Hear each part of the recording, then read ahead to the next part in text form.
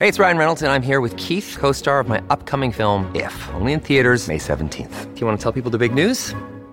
All right, I'll do it. Sign up now and you'll get unlimited for $15 a month and 6 months of Paramount Plus Essential Plan on us. MintMobile.com/switch. Upfront payment of $45 equivalent to $15 per month. Unlimited over 40 gigabytes per month. Face lower speeds. Videos at 480p. Active Mint customers by 531.24 get 6 months of Paramount Plus Essential Plan. Auto renews after 6 months. Offer ends May 31st, 2024. Separate Paramount Plus registration required. Terms and conditions apply if rated PG. The Cindy Adams Show, 77 WABC. I am about to speak to Kevin Draper, who's a sought-after New York City historian and co-founder. Okay, first start with your history. Who are you? Where did you come from? So I was born and raised on Long Island, and as a kid, 5, 6, 7, 8 years old, my parents used to bring me into the city. And when driving in from Long Island, I'll never forget my first time driving in, just seeing the city skyline seemed like Oz to me. So I had this incredible passion for New York, even as a young kid. And as I went through grammar school and junior high and high school, every time I could read something, I was always reading about New York, whether it was books about New York, newspaper articles about New York, watching documentaries about New York. So it was just a passion of mine throughout my entire childhood growing up. And then as an adult, it's one of these things when you're thinking about what you want to do with your life and what you want to dedicate your life to. I really thought to myself, could I make a career out of the city that I love, talking about it, educating people about it, doing research about New York, and make that a career? And that's what I ended up doing. So I ended up. So was Manhattan really purchased for $14? Really? No, not at all. That is definitely a myth. That is definitely a myth that needs to be busted for sure. So essentially when the Dutch came in, the Native Americans that were here, they had no concept of, as far as they were concerned, you didn't own the land, you didn't own the water, you didn't own the air, you sort of lived in harmony with that. You don't own that. So they did trade some stuff back and forth with the Dutch. And as far as the Native Americans were concerned, they could sort of share this land with them. Now, the Dutch tried to make it seem more like it was a purchase, but that's just not the case. That was not the case at all. As the decades and centuries would go by, Native tribes all over the country would start to understand what it meant to buy and sell the land, but not that original purchase for the island here. Not at all. That is totally a myth. Well, those $14, it cost 10 times that to park a car today. So I wondered what did it cost to buy New York? Nothing? Well, I mean, in a way, they just traded some stuff back and forth. So in other words, it wasn't really bought. So really what they were doing, they'll try to say that it was bought for 24 guilders, and some people try to say, well, what exactly is that today? Maybe it's a few $1,000s. So that's kind of that's the number that most people will give. So if I were to give you a pair of cufflinks, you would give me Central Park? Is that it? Well, kind of. Yeah, that's kind of like what happened at the time, right? Okay. We have a lot of interesting neighborhood names in New York. Like, I know about Broadway. Tell me some of these names. Why is it called Hell's Kitchen? So with Hell's Kitchen, that area there, in the 19th century, newspapers were growing. So that was all the media back in the day. Obviously, no radio, no television, no computers. So everything, when you said media was newspapers. And what they started to realize in the 19th century, crime, if it bleeds, it leads, was selling newspapers. So reporters were going all around the city to try to find sort of high crime areas to report on, to help sell newspapers. So the one area that we know now today as Hell's Kitchen, which is just west of Times Square, several reporters went in, followed the police around to look for some of the most dangerous streets in this area. They did find one, and then when they were walking down the street, one of the reporters asked, which one of these buildings has like the highest amounts of murders? They pointed it out, and the reporter had said to the police officer, "Boy, this place is really hell." And he said, "No, it's Hell's Kitchen." So, what would the hottest place in hell be? I guess it would be the kitchen. So that's what he said, and that name stuck. And it's funny because they've tried to rename it. You'll see it on some New York City maps. It'll say Clinton. They call that area Clinton. Yeah. which is at the Whit Clinton. But most people don't go by that anymore because it's Okay. people who want to keep that original name, Hell's Kitchen. Don't some of these tours schlep around in double-decker buses that I've seen? I'm sorry, what was that about that? Don't you have double-decker buses that take tourists around? I've seen these double-decker buses where they're taking tourists. Is that Yeah. what you do? No, we're a tour company where we do mostly private tours. We do corporations and schools, but it's more personalized experience. I like to say we don't use flags and microphones. People like myself are historians. The people that work for us, it's our profession, and it's more of a personal experience for the groups. So we walk around. Is that it? It's a private guided walking tour. Is that it? That's right. That's exactly right. So somebody might want to say, I want to do a tour of Central Park. I know I've been in the park. I've been around there 1,000 times, but I don't know the history. So we'll do a walking tour. We're actually walking, explaining it. Or we might go up Fifth Avenue and talk about the Gilded Age and the Rockefellers, the Vanderbilts, the Astors. And we have tours on things like that, the Gilded Age. Or we could be in Lower Manhattan talking about Hamilton and the Founding Fathers. You know, where did Hamilton live? Where was George Washington sworn as first president? So that's what we're doing. We're basically taking our time walking around these neighborhoods and really absorbing and trying to figure out the history of these areas. Okay, so who could know if you're telling the truth? I mean, not that I'm doubting you or anything, but how does somebody who comes from Catharsis or wherever it is, how do they know what you're saying, whether it's legit? Well, that is definitely what we pride ourselves on from the research we've done, including like that first question you asked about, the purchase of the island. We do the best research we can, and we try to get to the real stories.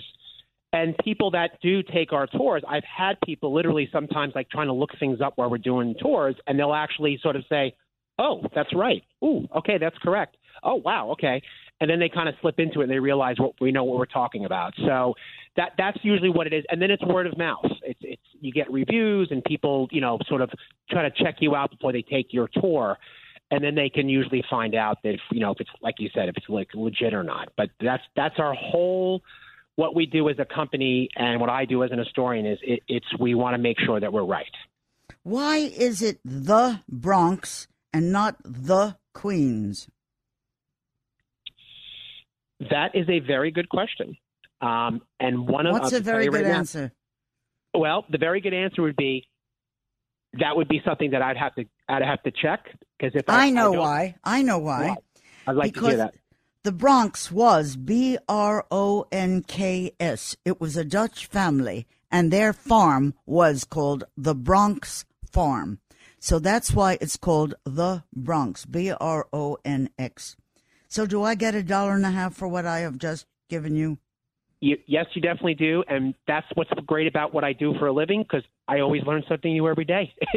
That's one of the best things about this job, is that you can always learn something new. So what's a tour cost?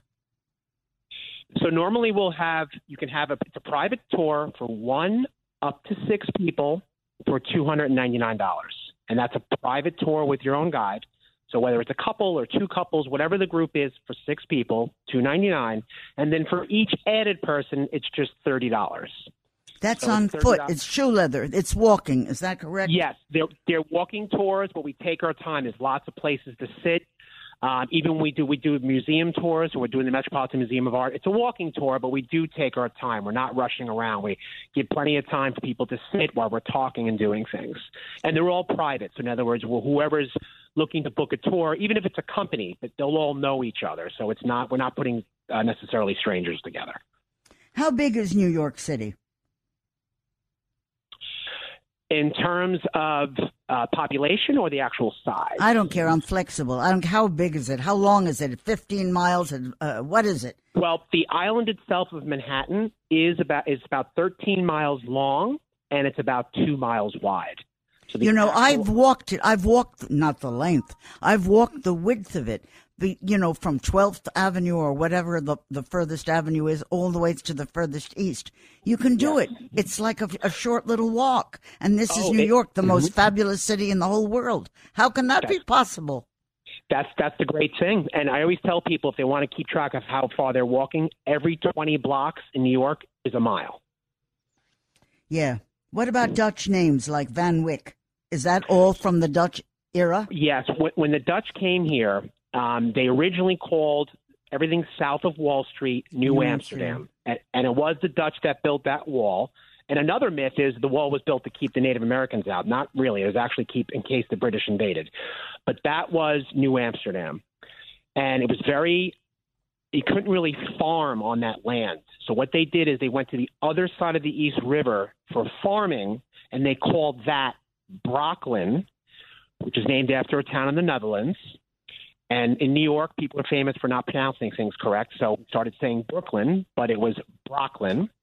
And then they also sent a handful of people up further up the island of Matahatta, which means island of many hills in the Lapone language. And they settled a small little area, which they named after an area in the Netherlands called Haarlem. So we have Dutch names, Haarlem, Brooklyn, like you said, the Van Wyck, some of the families that were here. So, yes, we still have a few of these Dutch names left. Haarlem, didn't it have two A's in it? Haarlem? It's a very good possibility. I think they probably did. Yeah, all the spellings have changed slightly, little mistakes, like Verrazano was spelled wrong, so they have to go back and they have to fix that and spend millions of dollars to put new signs up because they have to fix the spelling. But, yes, so there's always been some of these different words over time have changed slightly. Give me a fact or story about New York City that you might know that most of us do not know. So I find this very interesting. If we think about New York, and it's definitely without question an immigrant story. When you think of all the immigrants that came over, poor immigrants trying to make something of their lives, right? But what people don't also understand about New York that made it such a magnet from people coming from all over the world is that in most countries, places like England and other places, society was very closed. So you had to sort of be like a duke or an earl or sir. You sort of had to have some sort of family lineage to get into high society. So there were plenty of wealthy people throughout Germany, France, England that were making it there, maybe came up with a new invention or maybe came up with some new business. And they didn't want to stay where they were because they couldn't move up to high society. So quite a few wealthy people came over to America and to New York especially. So when we look at our rise of the Gilded Age and how we became a financial capital of the world, the cultural capital of the world, the fashion capital of the world, it was definitely the immigrant experience, but many of those immigrants did come home with money. And I don't think a lot of people need to realize that also, that it was also that part of what made New York, New York. Listen, we are the capital of the whole effing world. There is no place like New York.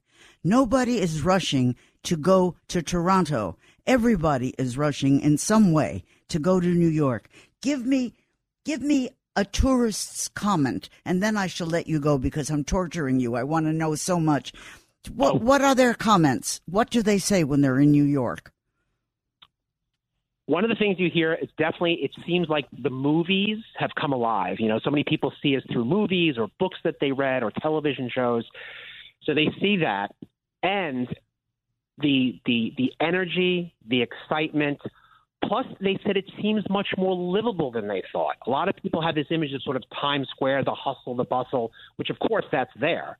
But the fact that when they walk around the Upper East Side or the Upper West Side or they go to the Village or other areas in Brooklyn and Queens and the Bronx or Staten Island, they're amazed how livable it is. And the fact that they could really see that we are this that anybody could sort of fit in here. I mean, the very fact languages, we speak over 700 languages in New York. 700 languages? Yes. There are not 700. What are you talking about? 700 languages? That's right. That's right. If you look at different dialects and different languages from around the world, it could be anything, different African tribes or South American tribes. When you start adding it up, it's almost over 700 different languages spoken. So could I maybe one day take a tour of, like, I don't know New York, I know New York. What should I take a tour of? You personally, I think would really, because you are a legend, and I mean that because I'm a New Yorker. So I grew up reading your columns, seeing you on TV. I would think you probably would really enjoy the Gilded Age. because we talk about the Rockefellers, the Vanderbilts, the Astors. We talk about the women's suffrage movement, because that was one of the most important things happening during the Gilded Age, that women were fighting for not just the right to vote.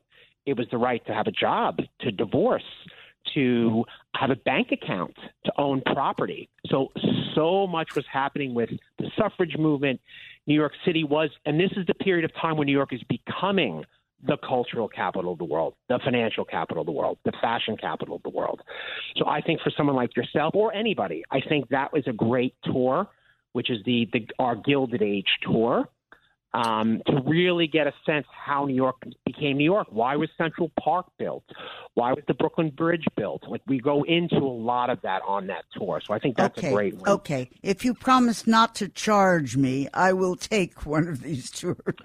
I honestly, Cindy, seriously, Mrs. Adams, I would definitely say my contact information, because I mean this when I say this. This would be an absolute, someone like yourself that truly loves New York.